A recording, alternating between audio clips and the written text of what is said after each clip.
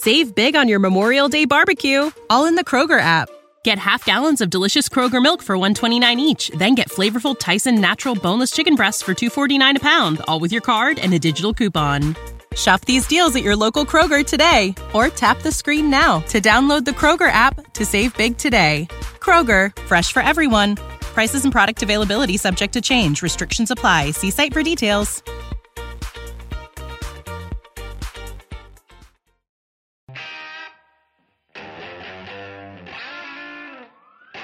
Better call, baby, hey!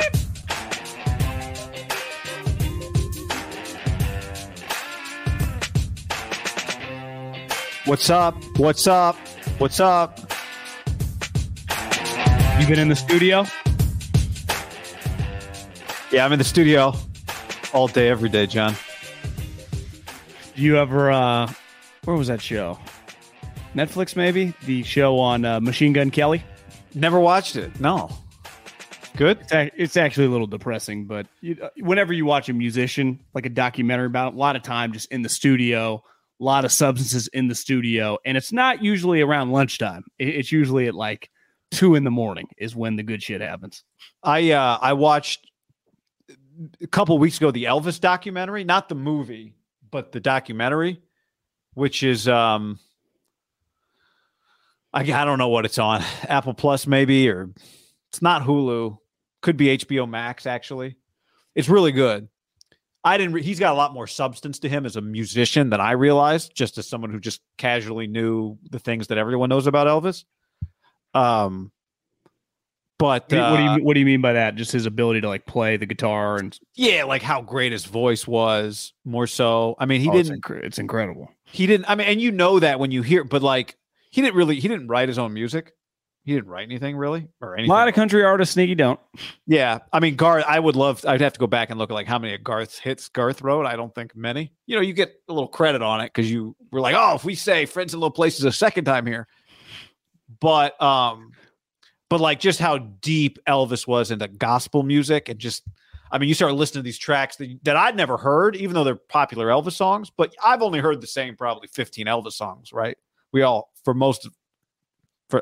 speak for myself. I hadn't heard that much Elvis, but you go down an Elvis rabbit hole, like just some good music. Anyway, I recommend it, but it's like the family, there's like zero focus on his death. I didn't realize, I've not seen the movie, so people who've seen the movie might know this. The character Tom Hanks plays, Elvis's manager was awful. Again, Elvis fans will already know this. It was news to me. But Elvis always wanted to go on a tour worldwide, but never could because his manager didn't actually have the ability. He couldn't leave the country. And so his manager would always make up excuses why Elvis couldn't tour worldwide. Just a bad manager. Just put him in shitty movies. Spent a lot of time in doing bad movies. I'll recommend this song for anyone. This is toward the end. If I Can Dream, Elvis. Just watch him sing that song. It's on YouTube. He sings in a leather jacket, I think in Vegas. It's just, this fucking guy had some pipes. I mean, my dad idolized Elvis. Oh my God. Saw him several times. Because again, like, I think Elvis is known, for just, I think a lot of the dancing, a lot of his songs are pretty short. A lot of his hit songs are like 2.5 minutes. But you just get him 2.5 minutes too. You just get him on a mic with nothing going. The fucking guy could hold the tune like he was the Temptations or something. I mean, he could. And you just hear, I saw this thing came up on our YouTube feed because, algorithms, we both signed on the same one. We can look at bear videos. Today, I'm like, the algorithm is feeding me a lot of bear videos. You're like, yeah, I've been watching a lot of bear videos. I'm like, stumbled down this Joe Rogan bear video. But B.B. King was talking about how they used to go to the same studio. Where did Elvis was born in Memphis, right? Is that where he grew up?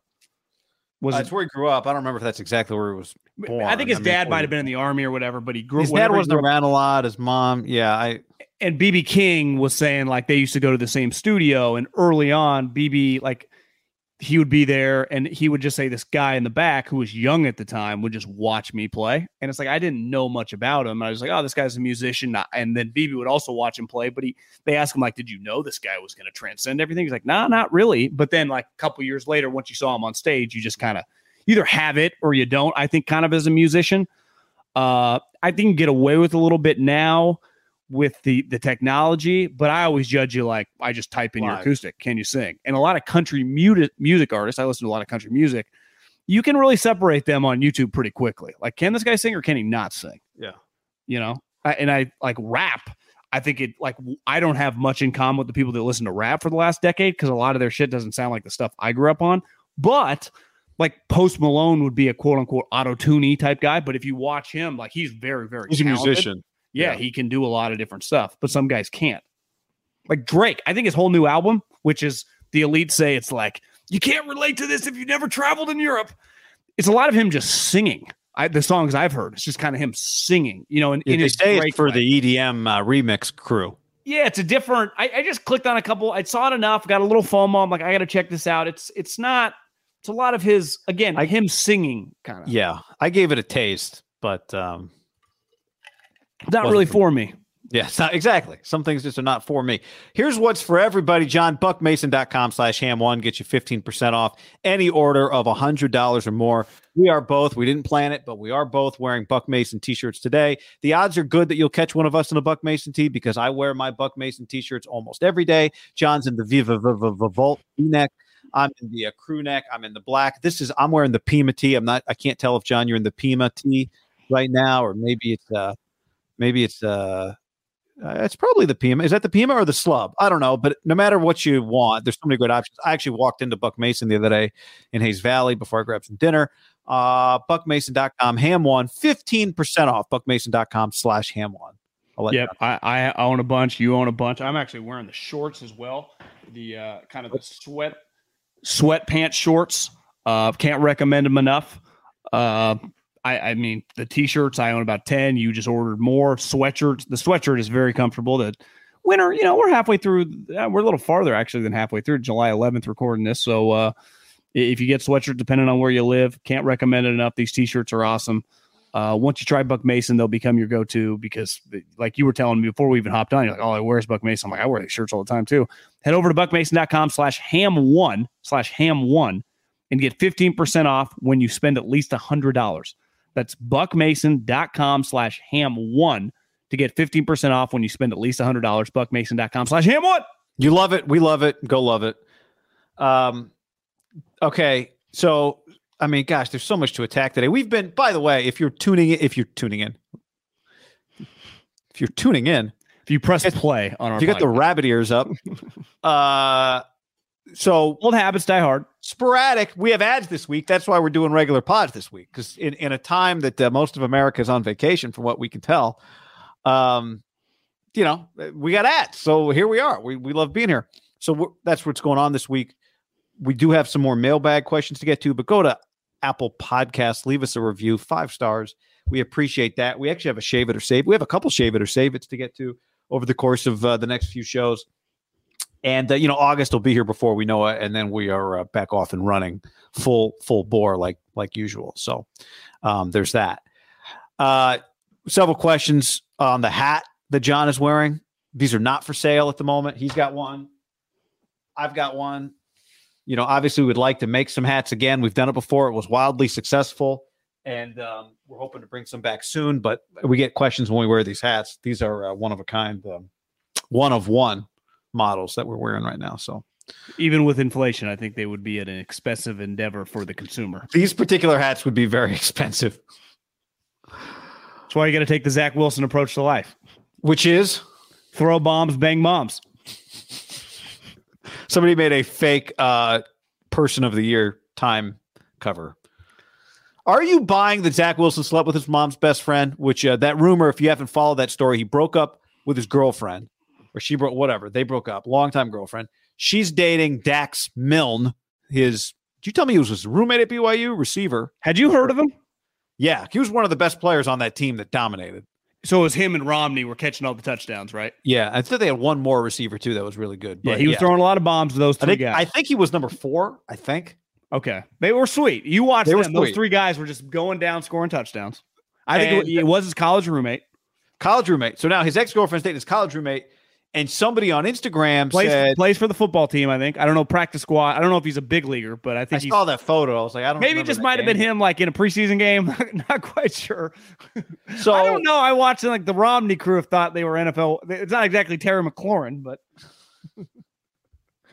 so what happens? Somebody on the story or on the Instagram post makes a comment about, I don't remember what the line was. It was a good line. Like, what was the line? Do you remember? I think there was a picture, they call it, the kids call it, Guy, a hard launch when you're coming out with a relationship on Instagram, or a soft launch where you don't show faces. And there was a picture of them kind of together, but you couldn't see the faces. Well, you knew it was him. I think he posted it. You couldn't tell it. And I think people started questioning, was that her?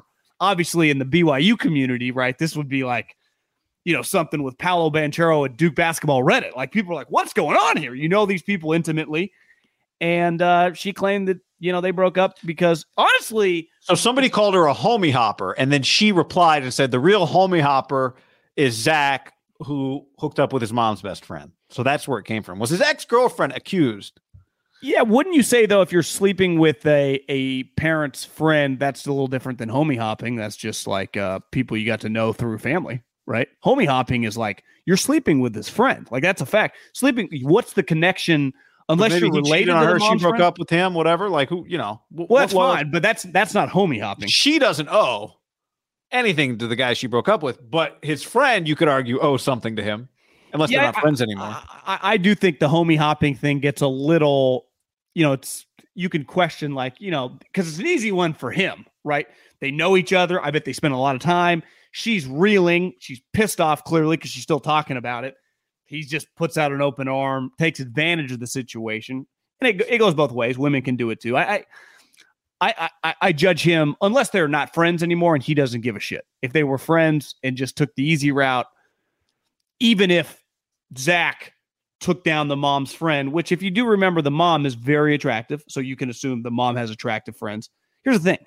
Zach Wilson's a good-looking guy, and the moment you're the number 2 pick in the draft, even though he comes from money, he now is independently wealthy. So he's rich, good-looking NFL quarterback. Like, the internet, to me, I don't think it's as crazy. Like, I would guess his mom's friend, her best friend, probably single. I guess Mormon, you can polygamy, but let's just assume she's single. Like, this quarterback, like, is it that crazy? He's not just your typical, like, he's a 23 intern at Morgan Stanley. I think if you spend a lot of time watching shows, you go, oh, this is not that crazy of a plot twist. But if you take a step back and put yourself at the dinner table, it's pretty nuts if it's true. Now, my take is, I think we have to call into question the source a little bit here, right? The ex-girlfriend is the source. She's mad. And there's been some debate about whether or not the story is that he hooked up with his best friend's girl or his mom's best friend. What she wrote was mom's best friend, because there was also some debate. When I heard the story the first time, I thought it was hooked up with his best friend's mom.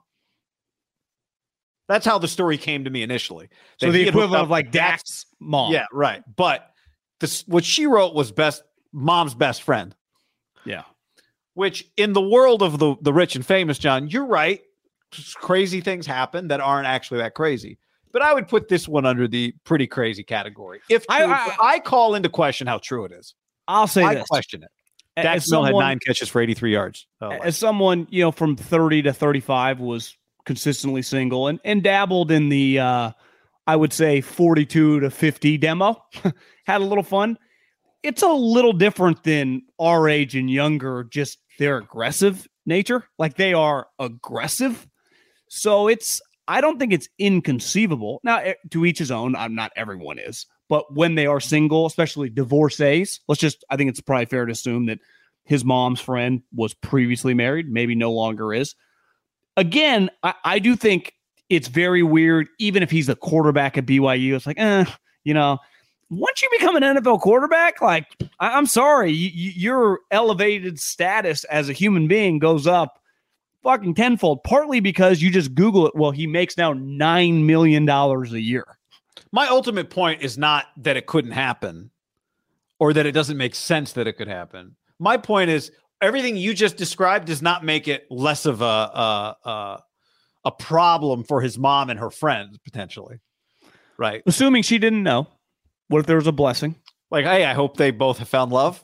Maybe that's what she said. Like, I did see a headline. This is a dream come true for me. You That know, I her love hanging out with my son. I love hanging out with my best friend. What could be better? Her mom did a 30-minute IG live and talked about the negativity on social media. So maybe her friend, but not about him. It was her youngest daughter hates her, right? Yeah, I don't want to get into the specifics of it because there's a lot going on with the Wilson family, clearly. And this is, again, not to like do some big picture thing. The Mormon community coming. This is why you draft Trey Lance. Here's my take. But this is when you take a guy from BYU, kind of this insulated little world. Let's face it, when you dive into it deeply, polygamy is a part of, like, there's some weird shit going on. Not only polygamy, a lot of money. So it's super rich people where the rules are a little weird, right? So it's a lot of weird combinations. And then you take this guy who spent his life in this isolated area and you move him to the Big Apple. I just typed in when I wanted to, like, what were the details of this? It was just New York Post, all the New York. It's like, God damn, this is, I would imagine on New York radio, a place where radio still thrives in 2022, that today it's Yankees and this, right? This is a weird conversation for mainstream sports media to have, right? Because it's I think back there, this is a go-to. It's so easy. People are laughing. Yeah, maybe you're right about that. But, I didn't actually, we didn't approach this topic today. It's like, here's a conversation about Trey Lance, and I'm not taking it there. But if this is a thing that becomes it might go away by tomorrow. It might be over and done with. Like, I don't know. What if they're in a suit? But what if he goes like, I love her, we're dating? It could become a situation where you would rather it be somebody else's quarterback. Is the point I'm gonna and then all of a sudden the family's not talking to him and he's Aaron Rodgers 2.0, but he's now Garoppolo had a situation once upon a time, not like this, right? Where he publicly went to dinner. He was seen out to dinner with a porn star, and that became a story. And eventually these stories when it involves quarterbacks, it always ends up eventually in, okay, I know it's funny, but is this an insight into our quarterback psyche? Why is he so stupid? Right. But I think part of the Jimmy G deal was like, it wasn't just a porn star. It was kind of a different looking porn star with a massive tattoo down her back. I think if he had gotten some of the porn stars that are just like a knockdown 10 blonde, they're like, well, I know she does porn, but holy shit, she is gorgeous. This one, Jimmy took out a porn star that had a daughter that also did porn. That was just like, even guys that were single might be like, yeah, I don't know. That one's a little off. that one was fair to judge. No different than what was a big story last week that I don't think you and I talked about is like the Rodgers tattoo. Like when things happen with quarterbacks that I would just say are a little off the beaten path. It's like, because I text someone in the NFL. I'm like, what do you think the average age a male, and you could probably put women in this too, but I could just speak for males, gets their first tattoo? Wouldn't you imagine it's really 60? Young? Yeah, it's young, or it's probably later in life with like a family member or something, would be my thing. Like maybe you do something with your own son when you're like 60 and he's 20, Yeah, you'd have, like that. Or you'd have to take out like, somebody dies at you're 28. But you're right. Yeah, I'm just saying on average, like crazy thing happening. It's not at 37 years old. Where are the highest rates of first tattoos? I'd guess like 16 was my first guess. And then you're right, maybe 38, something like that, maybe. But you got to be, I honestly, I would go probably like 20, I feel like. You think? Are you older than 16? Do you think a lot of kids, do you notice like if you're ever interviewing at like doing a college game, it does feel like a lot of incoming, I noticed it's at Fresno State, guys come in with a bunch of tats. Yeah. Like they're getting them in high school. Even though I'm pretty sure, again, maybe it's like cigarettes. Are they really carding you? Because it is technically quote unquote illegal, I thought. At what age? I thought it was 18. You had to be 18 to get a tattoo without parent consent. Did you think it was just legal? Well, my first 7 tattoos I got illegally, John. So I don't quite. I didn't even thought about it. I do think it's fair to say, like, the Rodgers thing, like, it's a little, all the stuff going on, and then he gets this tattoo. As Coward said, it's like a Kyrie Irving Instagram post.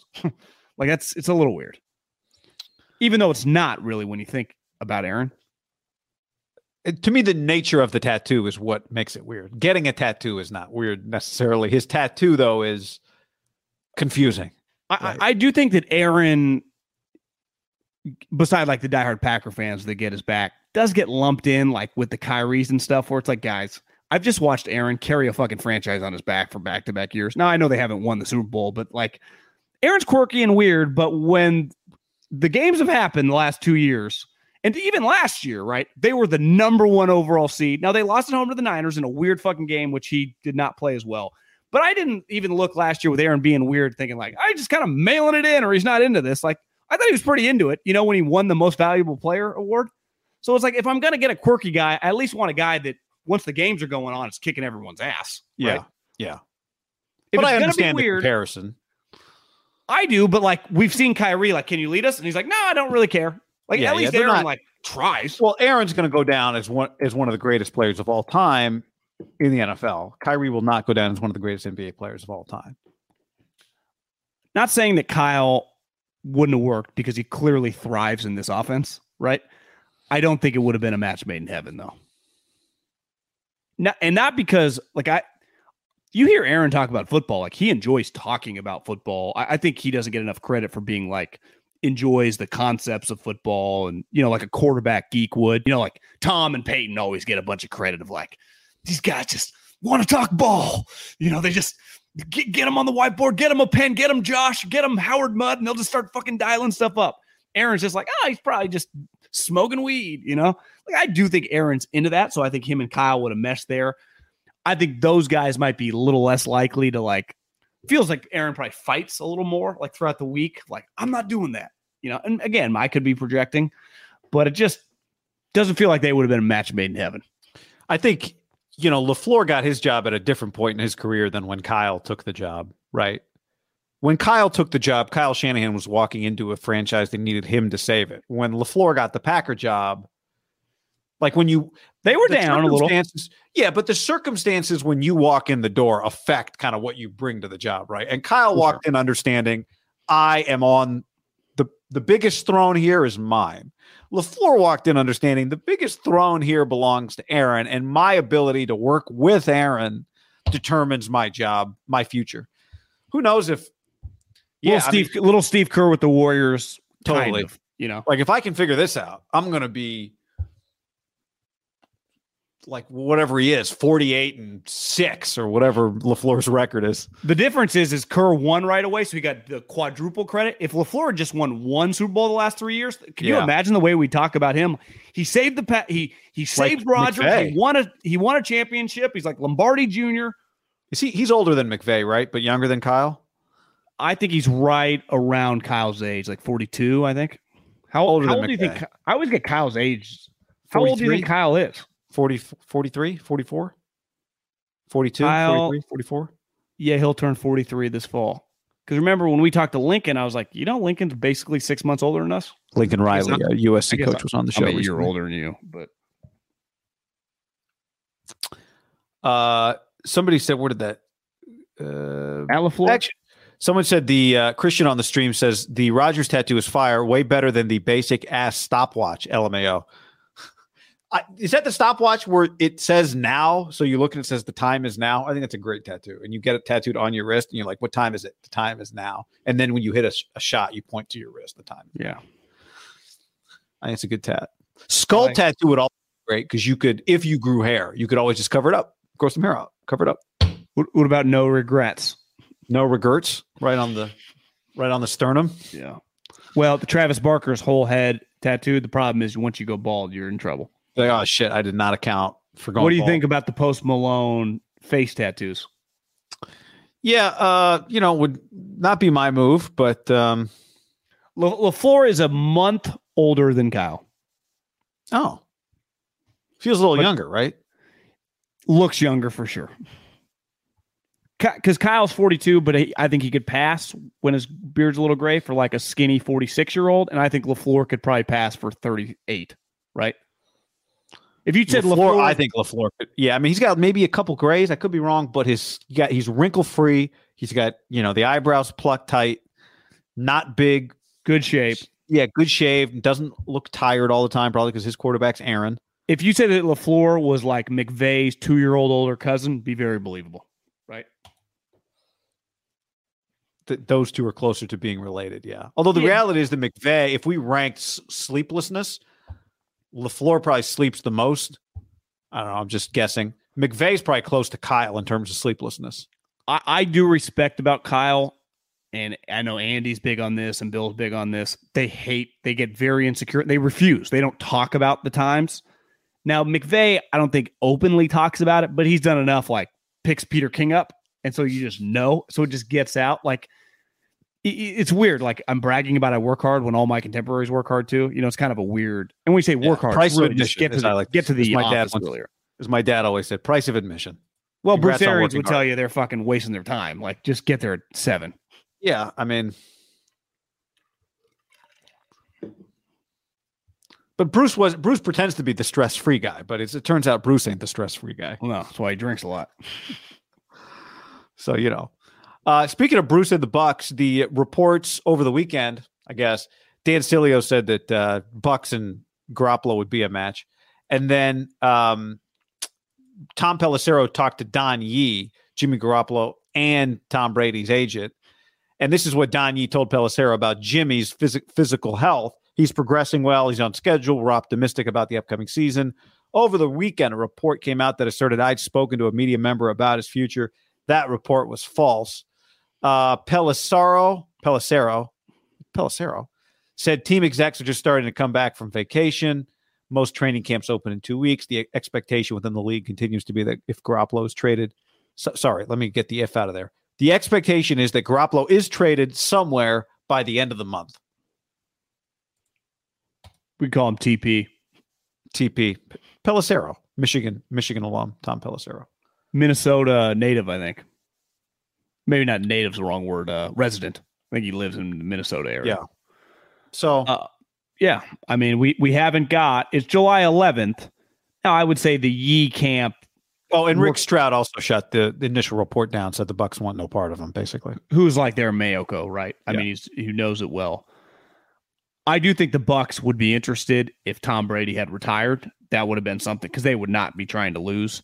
They do not have the money, one, to just make a pure trade. I just went to the cap space. The irony is the Browns do have the cap space. They're one of the few teams that has the cap space. The Bucks do not. They have $12 million. So there would have to be either they have to release somebody. Jimmy would have to take a pay cut. The other thing is Jimmy, you're trading him there. To me, he'd have to be somewhat on board because he would be going there to sit on the bench. Like, I think you could justify if you felt, and again, I don't feel this way, but if you were the Niners, I'm just trading him to be their backup. So if Tom were to get hurt, they're in good position. Why wouldn't we just keep him as our backup? Right? Now, again, I do think there are the variable of like having Trey be the voice of the locker room. But I understand trading him to a team that needs him to start, like it's doing a solid by him to make it the Trey. But if I'm trading him somewhere to be the backup, that doesn't make much sense. I could see the hesitancy for the Niners. Like, you're just going to give me a conditional sixth to get Jimmy. Why wouldn't I just wait to see what happens? Yeah. I mean, the problem is Jimmy would be more likely to accept being a backup somewhere else, although maybe not Tampa, because the Niners, if you're going to take a pay cut, I shouldn't say this as a blanket statement because Mariota took a pay cut to stay with the Raiders as a backup quarterback, right? Once upon a time. Remember, you and I thought it was nuts. You thought it was crazy. Now, ultimately, he was gone. If you told me Jimmy Garoppolo makes $12 million to be somebody's backup next year, it would make sense for him, and I've said this, to remain on the 49ers and be Trey Lance's backup because A, it's the best chance for him to succeed, and B, he has seen Trey Lance and the style of play that he has. He could get hurt. He's young, whatever. It would make sense for equal dollars if he's going to be a backup in Tampa or a backup for the Niners to be the backup for the Niners. Now, your counter could be, well, Trey is very young. Tom is very old. By going to Tampa, he sets himself up to be the starting quarterback there for what is a championship contender whenever Tom Brady is done. So it's not as crazy as it sounds, but I think it would be a little weird from a Tampa standpoint. Now look, Tampa and Bruce Arians are not a match, but Bruce Arians isn't the coach of the Bucs, right? So he has a fake job upstairs. He's got a fake job. So in that sense, maybe I think Jimmy was 33rd in the league in downfield accuracy last year. So he's not a match with historically what a Bruce Arians offense would do, and obviously with what Tom does. But it's hard to get quarterbacks. So if they think they're going to need a quarterback next year, is Kyle Trask? If they don't think Kyle Trask is the quarterback of their future, from that standpoint, it makes some sense. But how much are they giving you? I don't think it'd be Jimmy's number one. The only thing is Don Yee could tell Jimmy, look, Jimmy, here is the succession plan. You will eventually succeed Tom, just as was always planned. It's just in a different place. And basically Tampa doing that as a contingency plan to be ahead of the curve so they don't have to bid against him next year when he becomes an unrestricted free agent, basically getting his rights, doing a wink James Harden type deal, and just having him around knowing that they'll pay him, what I've said, like 2 years, $60 million at the end of this year, guarantee him 45 or whatever, and just give him a chance to start and kind of get his career rolling again. I do not see any circumstance where he's a backup quarterback next year for $12 million. I have a hard time, because when I think that, like, I think like, just think like top 15 quarterbacks, the Daks, the even Cousins, the Carrs, and then on top of the top guys. I don't see him on any of those teams. So all the shittier teams, like, let's just say a shitty team like that has a connection to him, the Giants, like Dayball had been around him in New England. Ultimately, to me, Jimmy plays a lot there. Now, maybe if like they were open to it, like they not that comfortable. I'm just using this complete hypothetical. I don't think that's necessarily going to happen, because if you're the Giants, it makes sense to just do the 1 year, see what you got, and then go from there. That's the classic new coach move. And maybe you find lightning in a bottle, maybe you don't. But like you get Jimmy next year. That to me is like the Tampa thing. Just there were some connections. He does have a relationship. Like Tom does know him. Now we could argue did that thing fall apart? Did Tom really stab him in the back? Was Tom really just fighting for his own? You read the book, it was really just Tom thought he was going to get replaced and didn't want to leave, which is somewhat understandable. Like I think Tom did what do you think? 95%, 99% of people? Yeah, Tom had a relationship with the owner, and he knew he could leverage that to keep his job. So it does feel, now again, who knows when this thing is ever. And they have the same agent. Like that's not, I would add that to your list of things. Yeah. Tom did used to take him while he was on the team to the Derby. I don't think that's nothing. I don't think he did not like him. But it still, to me, feels, got to give Papa credit on this one, that the Browns make the most sense, assuming he gets. I mean, there have been talks. I know you mentioned this to me with Florio. I've had a couple people text me that they've read the stuff that like think that Deshaun Watson, again, the judge, the arbitrator, the league can overrule her, but she could recommend like 4 games. But like if she recommends no punishment, they can't punish him. Now she can say 4-game punishment and then they make it 12. But I think if she says no punishment, then they don't punish him. Which would be insane for the NFL. Which was Florio. Yeah. I mean, now we also, as we're talking, there's part of this. Jeremy Fowler was just on SportsCenter today, Monday, and said that the Seahawks have had internal discussions about Garoppolo. Quote, they've done their film work to see how he will fit. They've had time with Geno Smith. They haven't had a lot of time with Drew Lock. Part of acquiring Drew Lock for hefty Russell Wilson is let's get him in here and see what we think of him. But I think right now the Seahawks are widely viewed as a non-playoff contender. Now, you and I have talked about this and universally. You and I talked about Jimmy on the Seahawks a long time ago and thought it doesn't make usually a team will acquire a player who has played well against them. Doesn't make a ton of sense to acquire a player who doesn't scare you at all. But I mean, maybe we're looking at it a little differently. Maybe the Seahawks are looking at it like, well, he scares us more than Drew Lock does. He's more acceptable of a quarterback than Drew Lock is. And whatever you guys say about his downfield accuracy, we can fix because we're just going to have him throw into DK Metcalf. Maybe you get a surprise contender. Seahawks would be a weird spot, but I think it would say a lot about what the Niners think if they were to send him there. I do think the one thing I'd push back on Fowler, maybe John Schneider, because he's the general manager, like did his own film study, but like Pete and the coaching staff, and he's a defensive guy, they have extensive scouting reports on Jimmy Garoppolo these last 5 years, right? I mean, they play the Niners twice a year. They played him in the epic game, 3 years ago, right? I mean, I would say they have copious notes on Jimmy James Garoppolo, as some might say. Like, I mean, I would say Pete would have a very, very, without even doing one extra minute of film, like, Pete, what is your opinion on Jimmy Garoppolo? You stood on the sideline and played him 6 times over the last 4 years because he hasn't gotten hurt, so he probably missed a couple. And Shane Waldron, who was their offensive coordinator, saw him, right? He was in L.A. with the Rams. But I think they've got a McVay guy as their offensive coordinator now, right? Well, wouldn't Jimmy fit in kind of what they're doing? That's what I'm saying. Like Pete would have a certain opinion, but Shane Waldron played against Jimmy from the other side of it, the team that got beat by Garoppolo a lot. That's what he coached. The one thing I believe to my core, unlike the NBA where people are already, it feels like tanking for this French guy, who I'd heard some hype and I did a little YouTube deep dive. It was good, but I think he's a little overhyped. Subject to change my opinion the more YouTube I watch. I do think if you're Pete Carroll at 71 years old, under no circumstances is he tanking the season. Now, they may end up being really shitty, which, like you said, you're not going to meet a human being that's going to say, like, oh, Seattle this year, 9 wins. But, like, Pete thinks that, hey, I've done this before, flying under the radar now, we'll fucking be fine.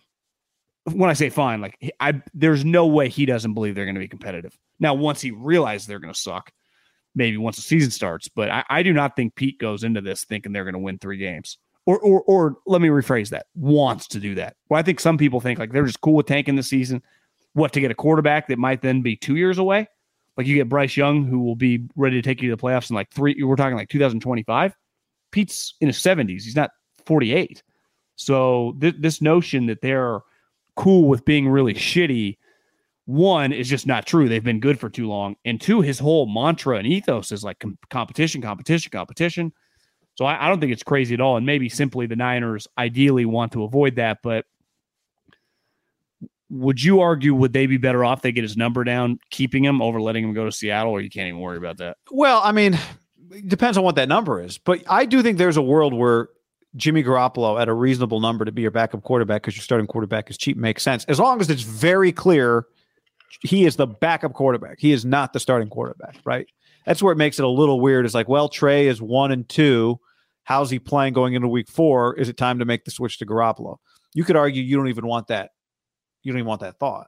But we've seen the Niners seasons get derailed multiple times or complicated at minimum by injured quarterbacks. So I think it makes sense to keep him around from that standpoint at a certain number, depending on what Seattle's offering, right? Are we at a point where you're getting a 7th round pick to send him to the Seattle Seahawks? I wouldn't want to do that because I do think he makes Seattle better than they would be with either Drew Lock or Geno Smith at quarterback. I do think that about them, right? And I bet Kyle Shanahan thinks that about them. Kyle Shanahan probably thinks that Seattle is tougher with Jimmy Garoppolo. He has beaten Sean McVay with Jimmy Garoppolo multiple times. So I think in an ideal world, he's not sending Jimmy to the Seahawks. We joke about it and they'd love to play him, blah, blah, blah. Fred Warner would pick him off 4 times, all that stuff. But I don't think Kyle would want to send him there if he could send him anywhere. Seattle would not be his first choice. Yeah. Agreed. But it's all a sliding scale. What would it cost to keep him as a backup? What would we get for him? What would he be willing to take? If you're Garoppolo, you'd probably be willing to take less to be Seattle's quarterback. I think there's also just the unquantifiable. Is it very risky to keep him as a backup from a human element with the young quarterback and the locker room? I think it's fair to like have those, not just reservations, but be like, if you told me they are concrete, like we can't keep him around, I think it's fair to have that opinion. Yeah. I'm sure there are people internally that think we can get by if we can figure it out financially. And there are people that like, this doesn't make any sense. This is not the way you operate. Look at Bill is a good example of like, say what you want about Bill. He liked Cam Newton. And under no circumstances was Cam going to stick around because they just were going to give the reins. They were going to let Mac drive the boat, right? And part of letting the guy drive a boat, and I know it's risky, like he could get hurt, but it's like, that's football. Like Mahomes. But was part of that Cam Newton, it got complicated with Cam right before the season. Remember, he was on track to start, and then he get the shot or whatever it was. But it was clear, COVID. Like, remember Cam had started all the preseason game. They just wanted Mac to not even have to work. He's a big personality in the locker room. Like Jimmy's very good friends with a lot of people. Yeah. What I'm saying is, I don't think you can do that. Yeah, what I'm saying is, was Belichick going to cut Cam if Cam had been available? I would say yes. Assuming he was going to make Mac, maybe his plan was to have ease Mac into it, maybe like give Cam a couple starts and then make Mac. Assuming that was not his plan, I think Cam was fucked. If Jimmy doesn't want to take less money to be your backup quarterback, and Seattle's the only offer, then you have to trade him there because you're going to cut him eventually. and he'll sign there on his own, right? Yeah. So then you would have to do that trade and get something for him. Assuming Seattle would want him. I mean, there's a difference between having I mean, internal discussions and like, we're going to sign this player. Absolutely. And they may only want him if he might, you know what it could be also, see, from Seattle's standpoint, we're doing the work in case he gets cut. We're not trading for him. We just traded for Drew Lock. We're not trading for Jimmy Garoppolo. Are you kidding? Which I understand, and ESPN is guilty as anybody of doing this. Like, guess what? What do you think pro personnel people do all day? They evaluate fucking the league.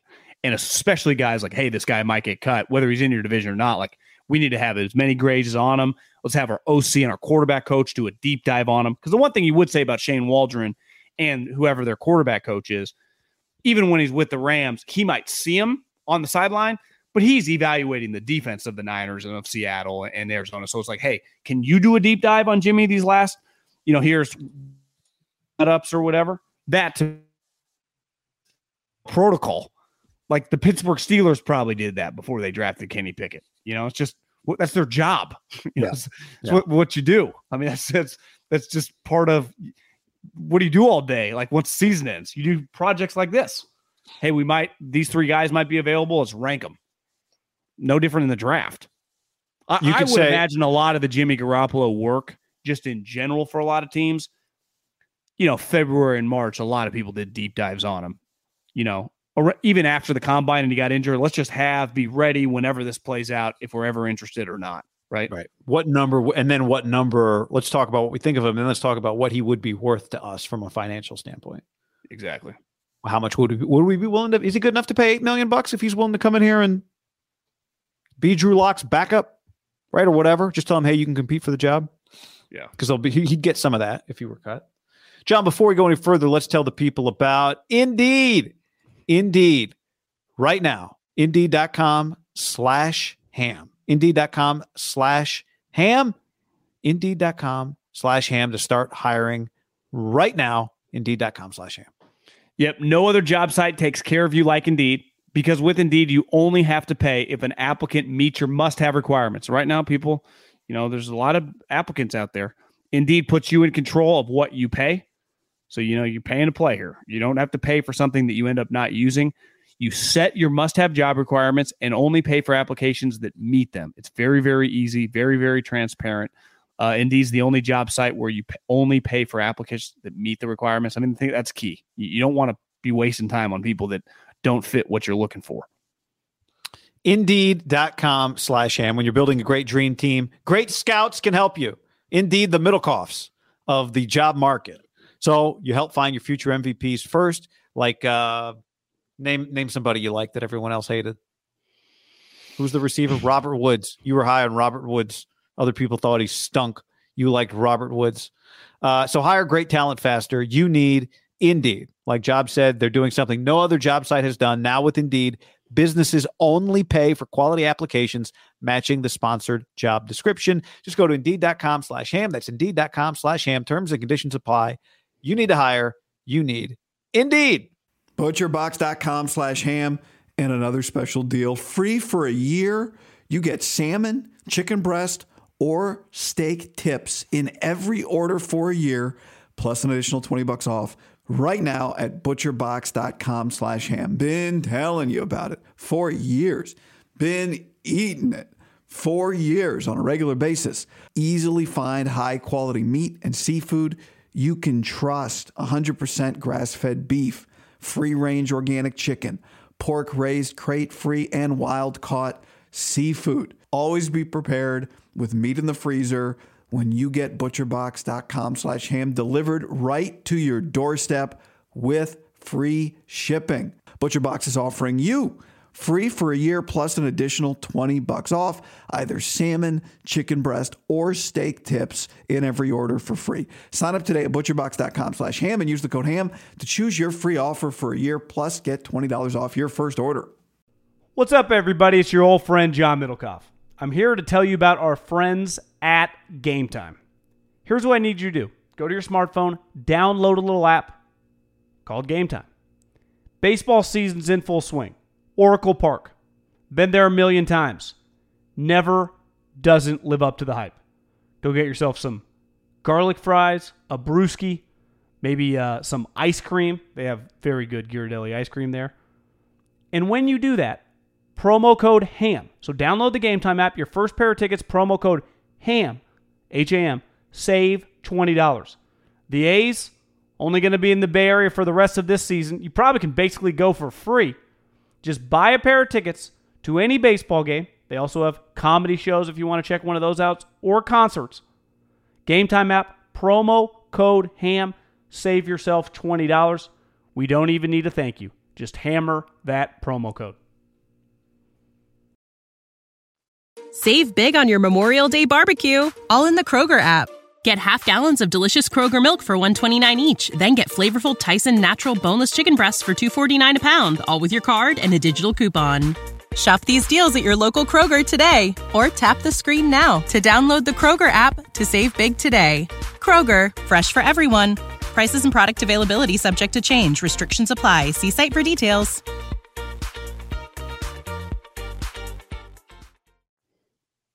Iceman on the stream says, got my new job because of Indeed. Hell yeah. Cameron on the stream applied for 27 jobs on Indeed in the last day. Well, you see some of these tech companies, people getting laid off. I don't know if you check the stock market. Plummeting still. Stop! It's not stopping, though. I'm just looking forward to the discovery portion of the Elon lawsuit. I can't wait. Again, I think he knows he's right.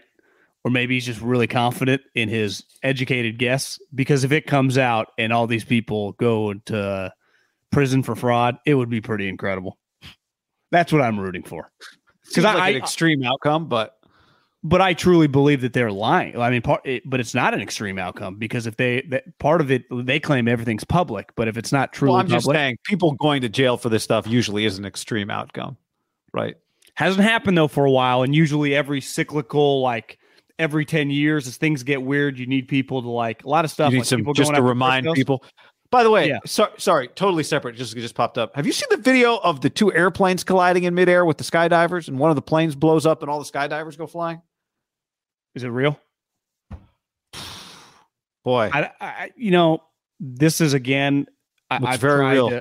I've tried to be very from Shannon careful. Sharp's burner is the account that posted. Yeah, I feel like I get a lot of energy that I would not have had, and for the majority, 25 years of my life before this stuff happened, and it's just constantly in my life. Even just stuff like that, like this dude shot on the street in Philadelphia. Just a video of him shot on the street was on my Twitter account today. Yeah, I'm not watching that. But again, you can't not watch. You just scroll and it just boom, it just hits you. You can't even avoid some of it, and it's just creating the anxiety and healthiness that is just not great for my my soul and my. See, I hate starting conversations with "Have you seen that video?" I try to avoid that, but I will say this video, unlike anything you've seen, Someone says real and and old.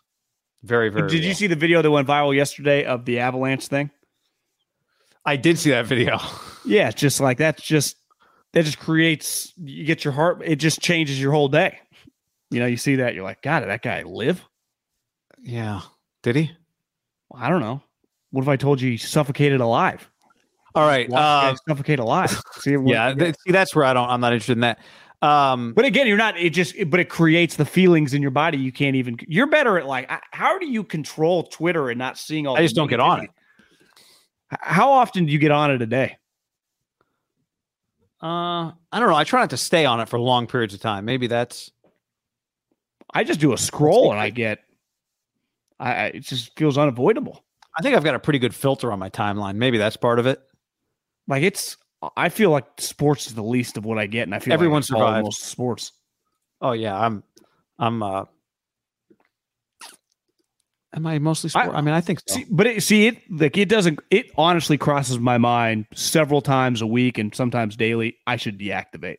And what would the ultimate outcome? I don't think anything in my life would change, except I would be happier. Steve Kerr did it, and he's even said, like, I feel much better about myself. Yeah. Easier with some jobs than others. There's zero value to Steve Kerr being on Twitter.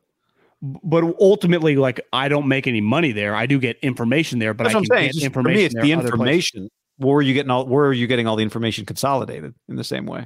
Well, I'd have to look a little bit at other places. I think I could find it. Be a little more difficult. But see, that's where I think the value of Twitter is that it you're not looking for it. It just presents the information to you based on who you follow. But the problem that you've identified, these are the things I want to know. Agree. And I originally followed a lot of these people in what we do.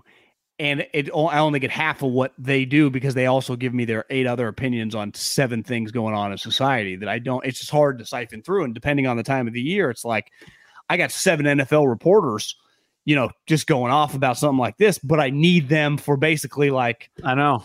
You need like a filter. Mute them. You need a filter on your brain. Is almost what you need, Well, it's like I appreciate The Athletic. Again, you can have any political opinion you want in life. I don't give a fuck. Think for yourself. Do you? I like The Athletic that just says, hey, stick to sports. Because honestly, ultimately, it's just on Twitter. I'm coming there for your sports, your info, which is really just news. So then I can use to monetize. But it's just hard to it's hard to siphon through. It's like a tough hike. You're like climbing, you're trying to summit, but there's like a mountain lion and then there's like an avalanche. You're just constantly fighting things to get to the top. Did you see the video of Kelsey Plum's WNBA All-Star Game trophy? No. I did see a picture of her. Very small. Yeah. It's very small. But she go to Oregon? No, she went to Washington. I know Kelsey. I've done some games with her, and she's awesome. She was very good at broadcasting. Great player. All-time... Was there an Oregon star recently too? Well, Sabrina Ionescu was at Oregon. Yeah, she was also in the All-Star game. Yeah. All right. They would have been great Mountain West players. Trey Lance arm fatigue, John. At this point, how many games is Trey Lance going to miss with arm fatigue? 5 or more, over under? Let's talk about arm fatigue for a second, because people hate this story, like really hate this story. Well, again, Twitter hates this story. Niner fans hate the story. I'll be specific. Niner fans hate the story. They think it's completely made up. I got a couple texts from Niner fans like, were you there? What'd you think? Like, I had some people just wondering, like, is this true? Okay, yeah, sure. Niner fans think that. But I think most Niner fans view this story as why are they trying to tear our guy down for no good reason? I think that's social media. I think a lot of people. Well, yeah, okay. I'm basing it on social media. Yes, that is what Niners Twitter thinks. Put it that way. Yeah. Most people, like most stories, don't really know what to think and don't follow it that closely. That's the reality. But if you said to a random Niner fan, the Niner fans who follow it very, very closely think it's bullshit or want it to be bullshit. Maybe that's the better way to put it. Well, I wanted it to be like, I didn't see that. I was there. And then I started doing the math. I'm like, did we ever go to 3 straight practices? The most we ever went to were back-to-back days, and he canceled the 3rd day. And the back-to-back days were really short. So I don't judge anyone on actions. It's why Pete Carroll, he always talks about Drew Lock. It wouldn't shock me if he signs Jimmy Garoppolo. I judge you on your actions, not your words in pro sports, because your words mean fucking nothing. They don't mean a damn thing. When Darvin Ham talking about Russell Westbrook, this whole thing, remember Kyle, we were in the press conference when Kyle was asked about his release and he downplayed. It's like, Kyle, you guys are actively working on it. Like, there's nothing wrong with that, but he does not want that to become a story. And I get it, because words become stories, but like, I'm judging on your actions. We're out at practice. It's clear he's trying to shorten it up a little bit. And some throws are and some throws are not.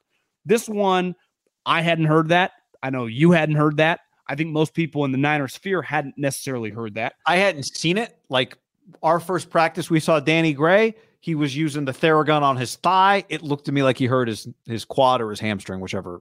And then he was limited in practice. It was clear. I was like, okay, I saw that. That happened. The Trey one, we never saw evidence of it. But if you factor in what we actually saw, it wasn't like a training camp week where we went to 4 straight days of practice. The most we ever went to were 2 practices that were like an hour and 20 minutes. So I can't unequivocally, without like, I couldn't put $10,000. This is an untrue story. It is possible that there's some truth. And here's the other thing. Mike Silver ain't just Joe Blow blogger in their parents' basement. He's been fucking covering the NFL since the early 90s. And here's who he knows. The Shanahan family pretty well. Like, we know that for a fact. So I don't think he just pulled this out of his ass. And you could argue that some people just get arm fatigue. Think about it. When did he throw this much? Just in general, right? He wouldn't have thrown this much last year. He wasn't taking as many reps. Just the consistency of it. His buildup for his NFL career was really jumbled. No fault of his own. I guess what I'm saying is not playing games could contribute to arm fatigue in that if all you do is drills, you don't play a football game, you don't practice normally. And to me, is there a difference of fatigue of like, is his arm sore that he's never felt used to? Or is it like one day he had quote unquote dead arm or something? When I was in the NFL, maybe one day John Beck was like, yeah, let's dial it back. You're not throwing it as efficiently today. But I don't think it happens in that. I think it happens in like, I remember like Kevin Cobb, his first camp arm.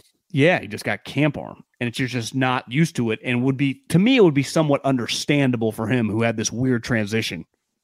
Cody on the stream says Ted Wynn and Ben Albright both said the Niners coaching staff called it BS.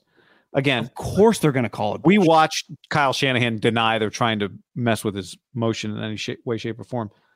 Where I come from on this particular topic is maybe it is true.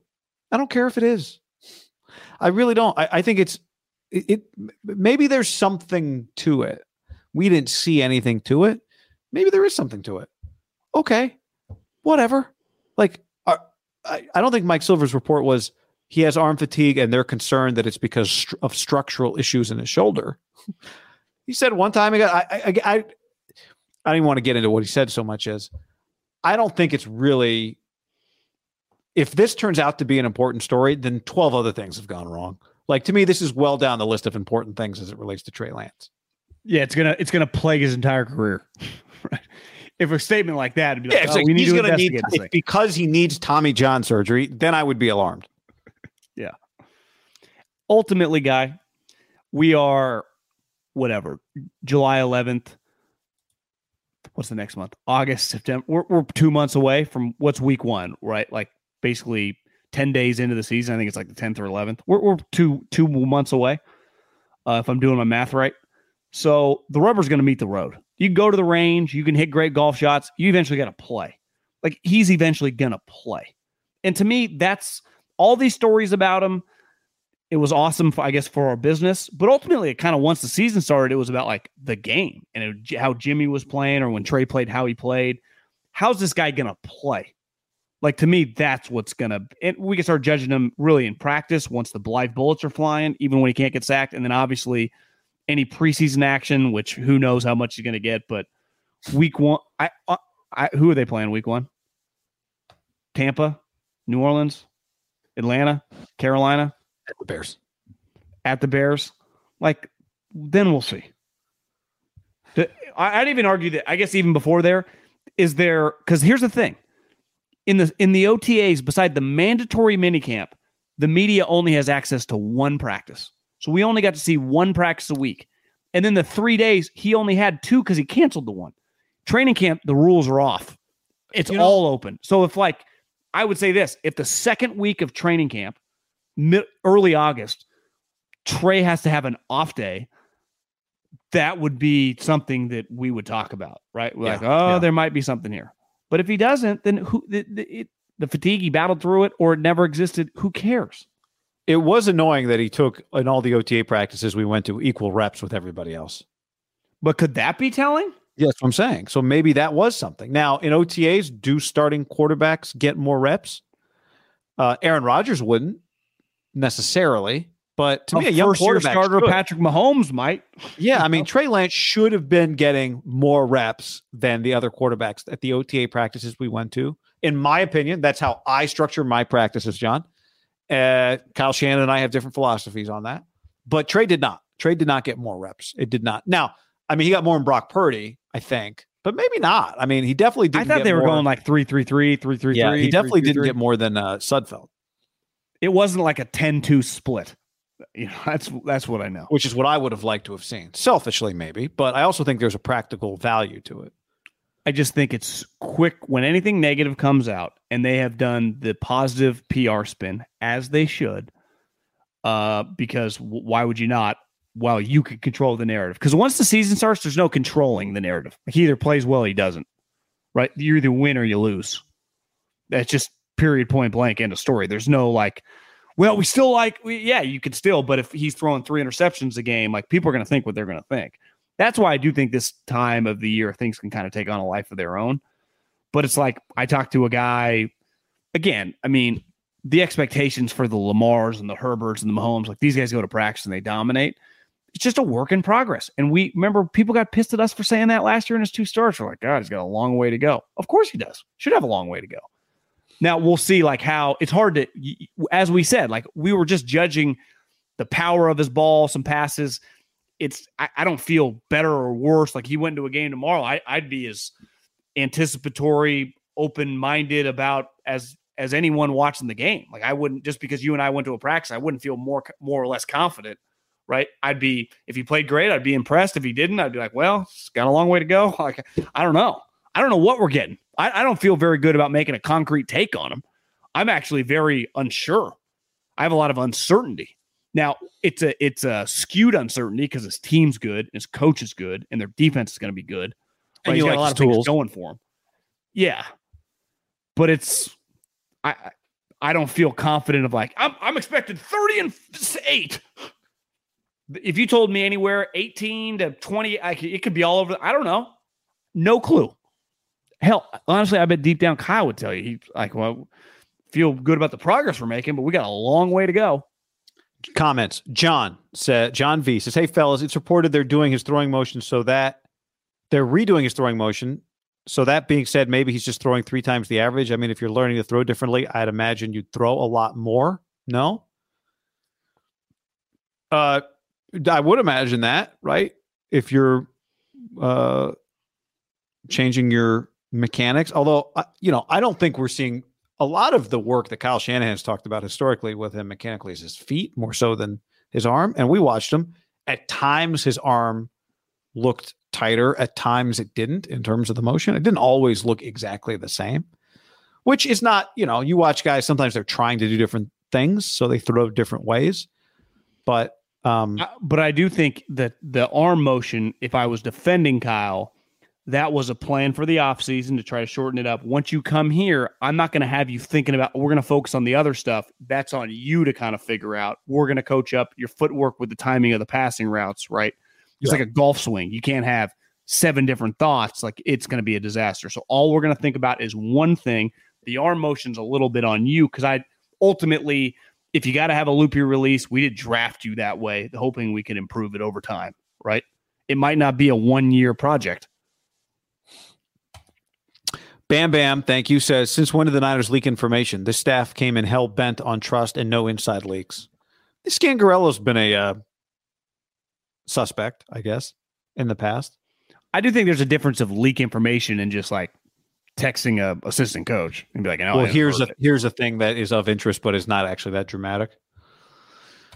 Corey on the stream says, straight up, what's with all the Lance teardown this offseason? I don't see these reports about the rest of the class. Well, we talk pretty negatively about the rest of the class. So, I think the class gets quite a bit of criticism. I think Trevor Lawrence got a lot. Definitely Zach Wilson gets a lot of criticism. Justin Fields gets criticism. Mac Jones gets criticism. The only difference between Trey Lance and all those guys is those guys essentially played full seasons for the most part as starting quarterbacks. Trey Lance is a little more of a mystery to everybody. Do you feel like Trey is getting torn down at a level greater than those other guys? I thought you just said it, and you said it before the pod, is that Trevor Lawrence started day 1. Zach Wilson started day 1. Mac Jones started day 1. Justin Fields played relatively early because Dalton got hurt and just was a disaster. This guy, he got thrown into a couple weird spots where I think people kind of gave him the benefit of the doubt. It's just hard to you're going to start this game, but then you're going to come back out because Jimmy's going to come back. So it's just the evaluation on the pie chart. Some guys have 16, 17 games. This guy has 2.5. And it was like, it was kind of weird spots. A lot more unknown with him in general. It's like, well, I've been watching Trevor Lawrence for the last 5 years. Even the Zach Wilson, like I watched all of his BYU games. Obviously, Mac Jones, we watched all of his starts once he became the Alabama guy. Fields played at fucking Ohio State and Georgia. I mean, Trey is just, I would just call him an all-time unknown just to the average fan, right? Because of the way he came up. If Trey Lance had been UCLA's quarterback, let's say, even a team winning 6-7 games, but he was at UCLA, I think people would have a lot more. I remember watching him against Washington. I like a lot of what he brings to the table. He's going to be okay. People would just have, fans would just have concrete opinions, right?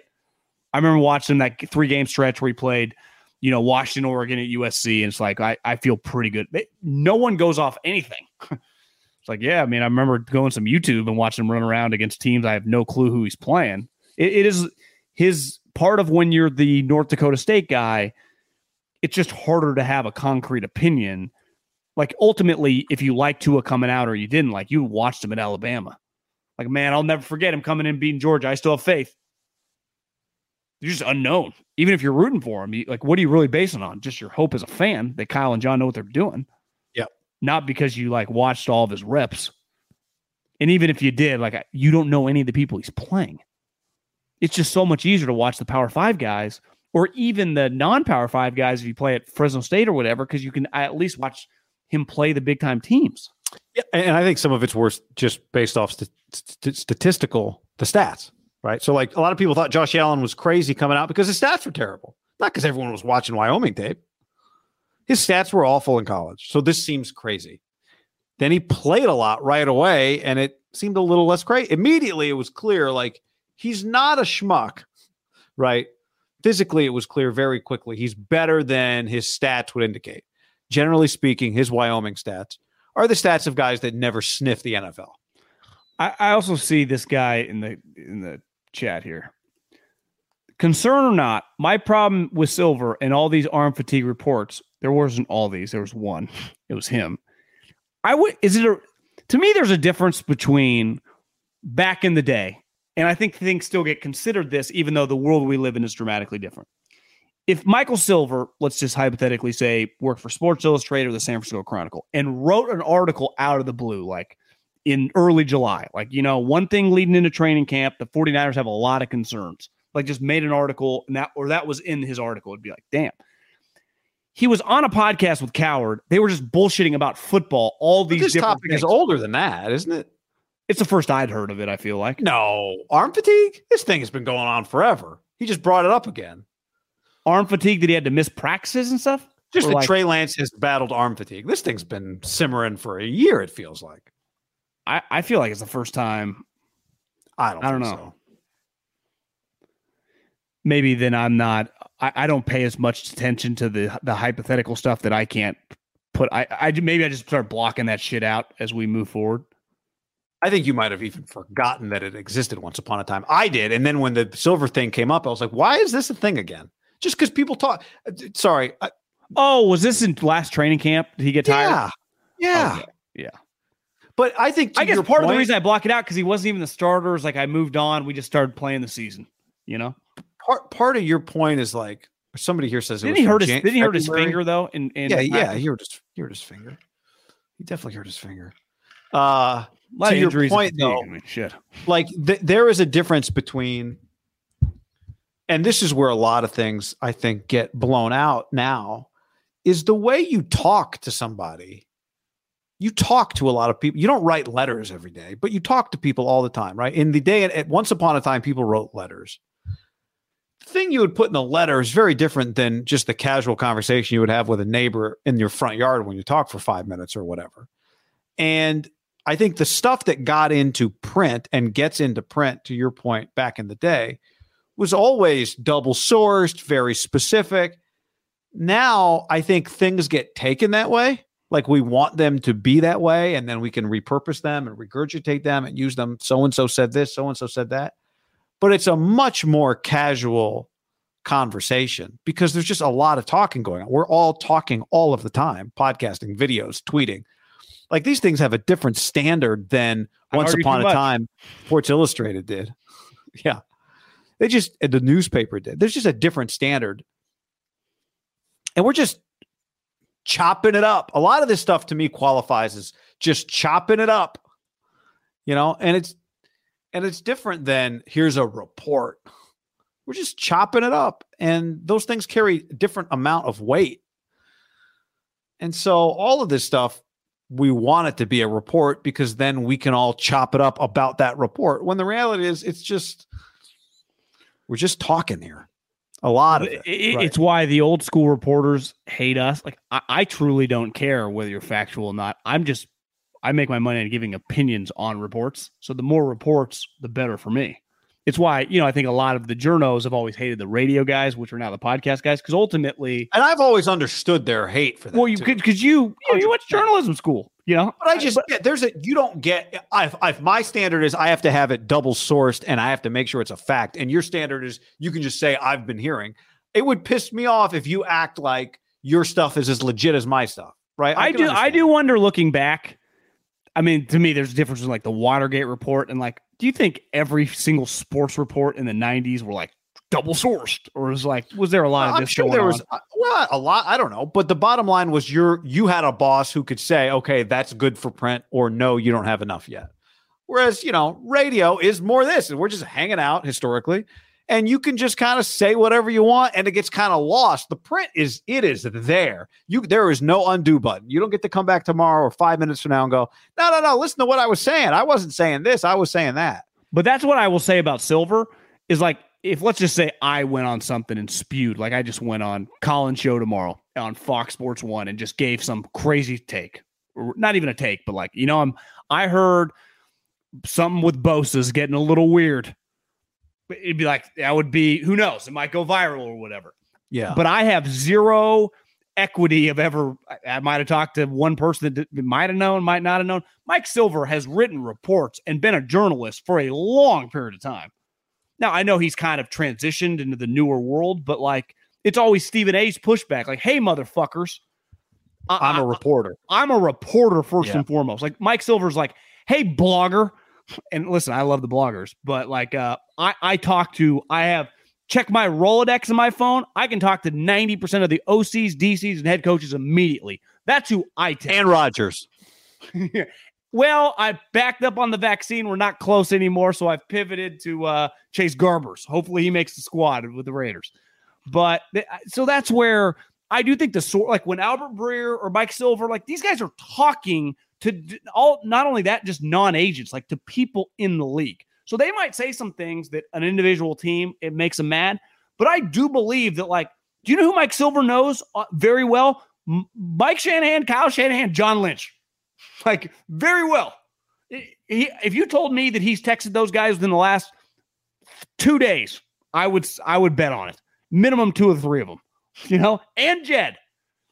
Not saying that Jed is the end-all be-all, but, like, Jed's probably a good source because he's talking to those guys too. So it's just, I do think the source does matter when we just act like, oh, Mike Silver, what does he know? I don't know. He's been covering the league now for 32 years, especially that team. And he knows that connection now that they have the Shanahan family running it. So it's just, I think there's a difference of talkers who just kind of bullshit. And I would claim like I'm a bullshitter, but Mike Silver is a guy I would say based on fact that now has kind of transitioned. Because again, like that's where he gets his information from those people. Like he's not breaking down schemes or even draft picks. He goes, well, I've heard a lot of people in the league think this. It's kind of his thing. So I guess back to the fatigue thing, ultimately, I don't really care.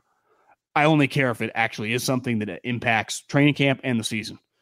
And we'll see. It's definitely something to keep an eye on now because you can't hide it. And I guess going back to once I saw that story and I just thought about experienced OTAs, they could have hit it in front of us. And I didn't even think about the reps. Yeah. They could have. But also, the OTA schedule that we witnessed was not, like you said, very strenuous. But it doesn't mean that an offseason, a workout playing with your personal quarterback, that can be 2 times a day, right? Those workouts can be. Think about doing that and then all of a sudden coming to the team. That's just a lot of, it could be like 3 straight months of kind of grinding with the arm. Right? In the off season, when, your season, he didn't take any first team reps. He kind of ran the scout team.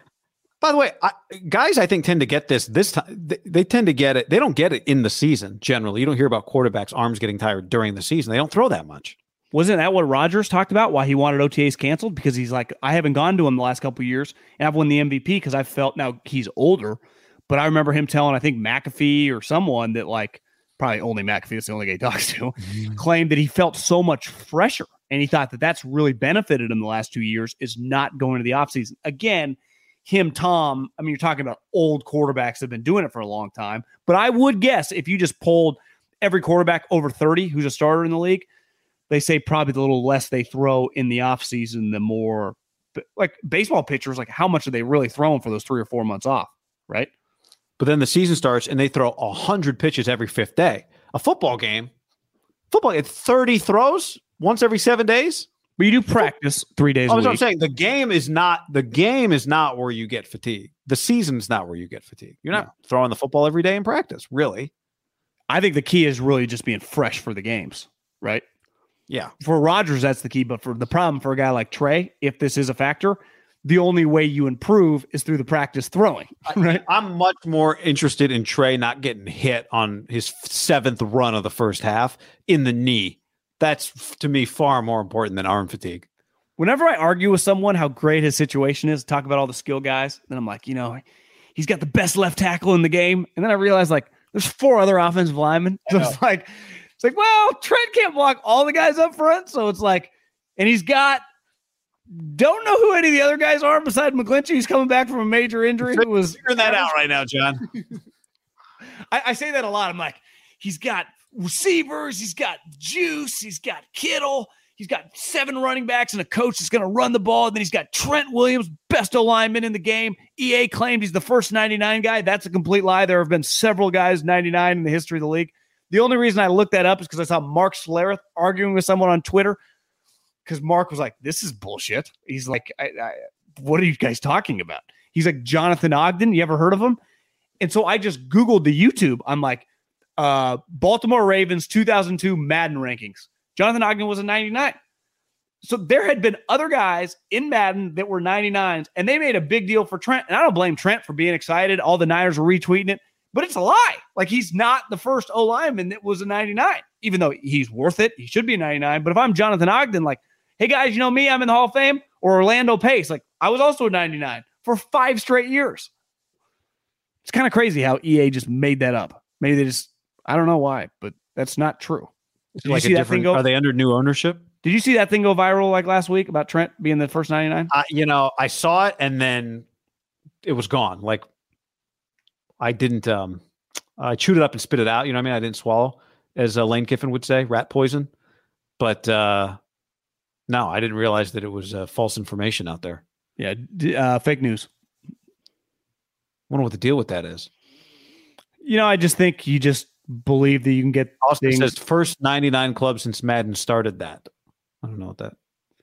Yeah, they just think they can get it by people that, there's a thing called the internet. I think it was easier to pull off in like 88.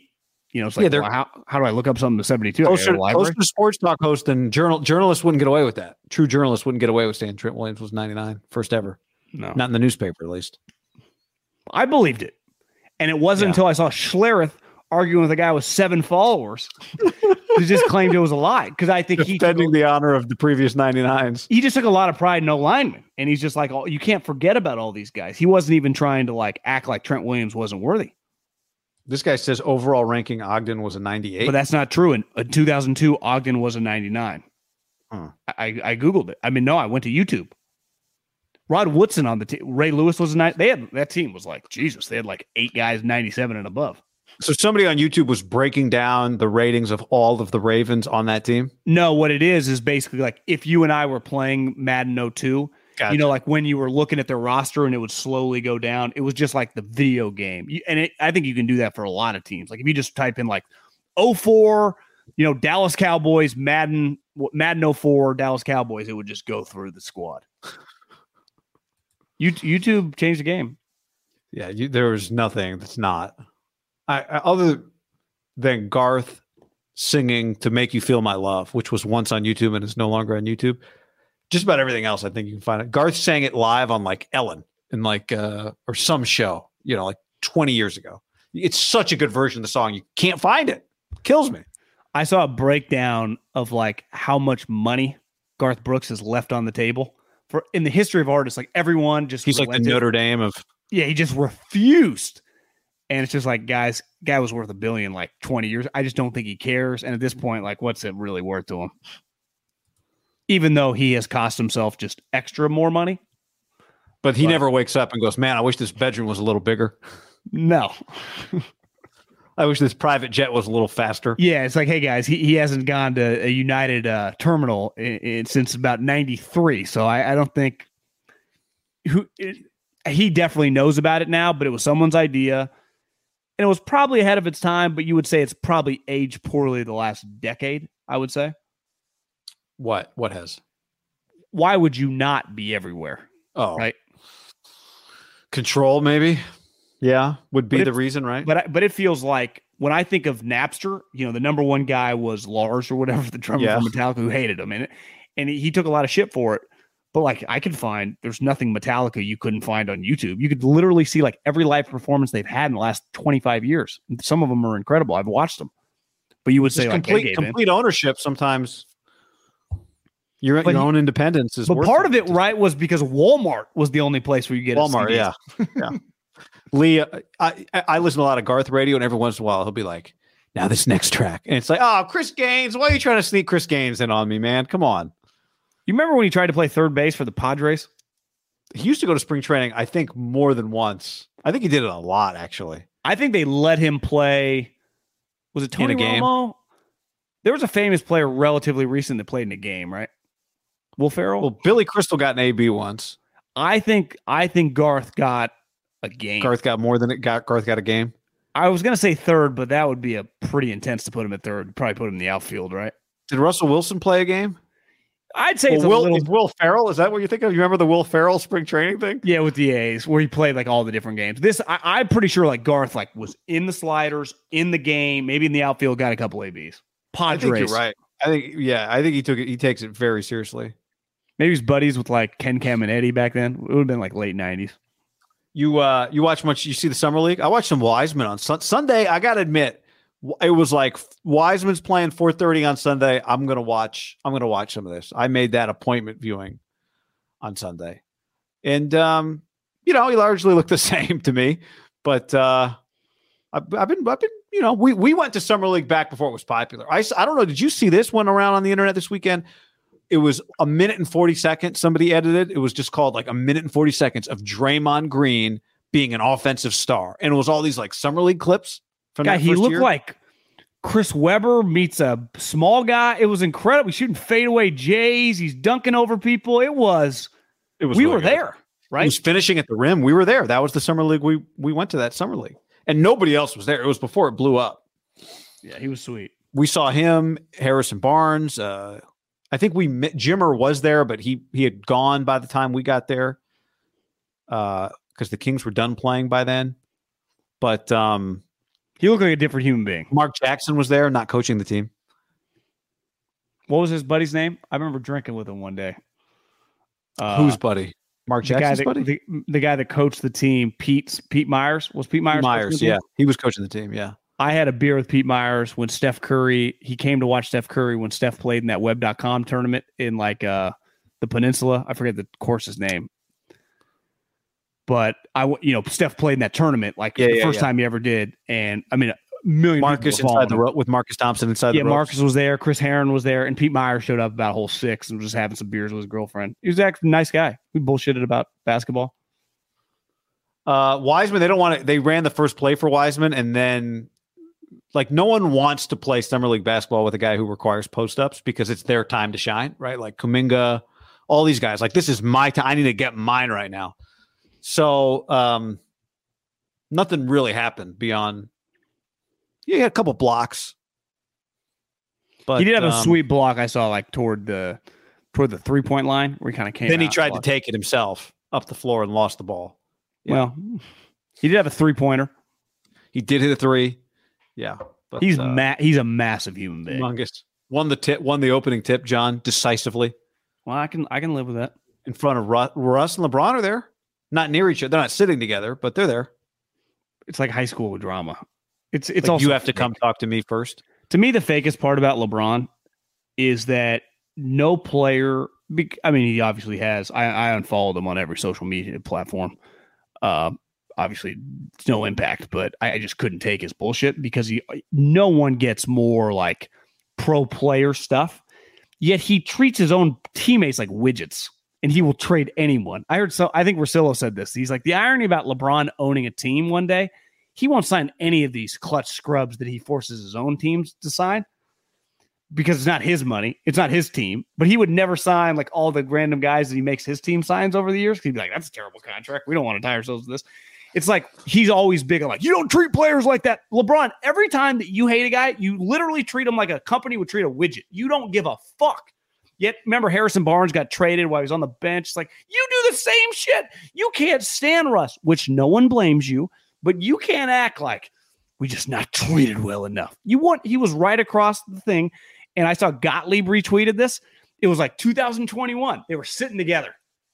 In 2022, obviously opposite ends. It's like LeBron is one of your classic guys.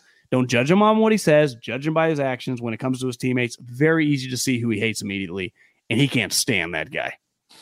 We've been there. People mingle around and talk to each other with ease. You can walk wherever you want to walk, especially if you're those two. Obviously, you can do whatever you want to do. I think it's way cooler now. How many pros did you see there now? Yeah. Draymond was there. Like it feels like they all go. There was the video that said Rob Pelinka, the first one to go up to Russell Westbrook and say hello. It was a video of Pelinka going up to him and saying, what's up? Did you see Pelinka talk to LeBron like he was an offensive coordinator? Like this is the moment. Right here is where you're having this very sensitive conversation. You need to cover your mouth. What are you guys talking about? Where you going tonight? It's like, Rob, no one cares. What do you think about shave it or save it for tomorrow's pod? Or stream? Do you want to do a pod tomorrow? I mean, might as well bang out a couple. You want to do this on the show tomorrow? Okay. I think so. Because I think this deserves like a lot of attention. You think we've gone too long today? Well, it's just, I mean, it's the summer. You're asking people a lot I have a lot to take on William and Kate. We also got a real shave it or save it submission as well the other day, which we can work in this week as well. So part of it is like, we just might need the content. And I am excited to talk about, he really bothers me really with that. Did you see? Okay. Don't give away your take yet. Who did Joker just beat yesterday? What was the guy's name? Curios. Did you see him getting mad at the chick that was wasted? Yes. And claimed she had 700 drinks. He's like, who are you talking about? He's like, the one was the polka dot deep. He's a talker, man. He yells at his own booth, but that's just what he does. It's pretty good. He's very good. He made Djokovic the normal one, which is not normal. Djokovic is usually the weird one. He won a couple. I guess he just won one set, but it was 1-1 after the first two sets. I'm like, did this guy upset him? Yeah. Because when I saw him earlier in the tournament, I actually watched a decent amount of Wimbledon.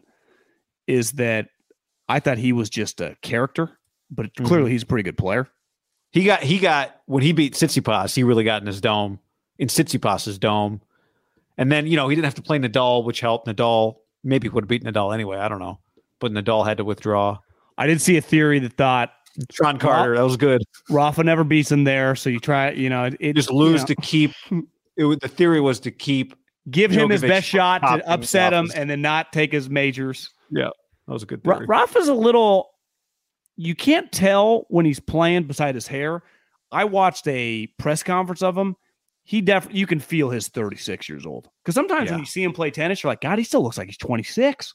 No, his hair's thinning, but just his body type. His hair, I think he's a borderline shave it, but he just has grown it out so long that he can cover it up. Does Joker usually wear a hat? No. I thought he looked funny in the hat. I'm like, this is a weird look. Maybe was there a logo on it? Lotto or something?